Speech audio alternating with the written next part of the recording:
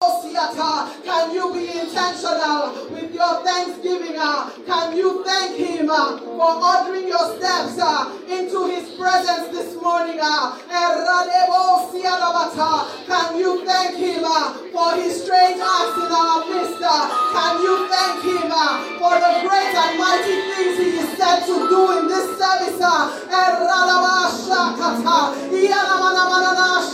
This is the service you prayed about. This is that service you have waited for. It is our Let There Be Light service. I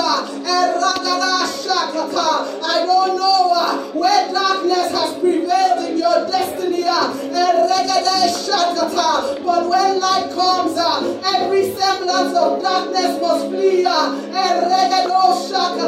For the Bible says the light shines in darkness, and darkness cannot comprehend it. Darkness cannot oppose it. Darkness cannot overcome it. Can you declare, Lord, I am ready. Lord, I am ready. Let there be light. Let there be light.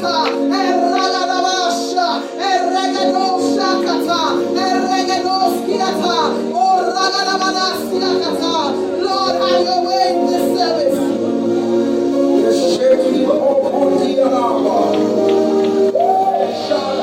Psalm 150 says, praise Him with timbrels and harps.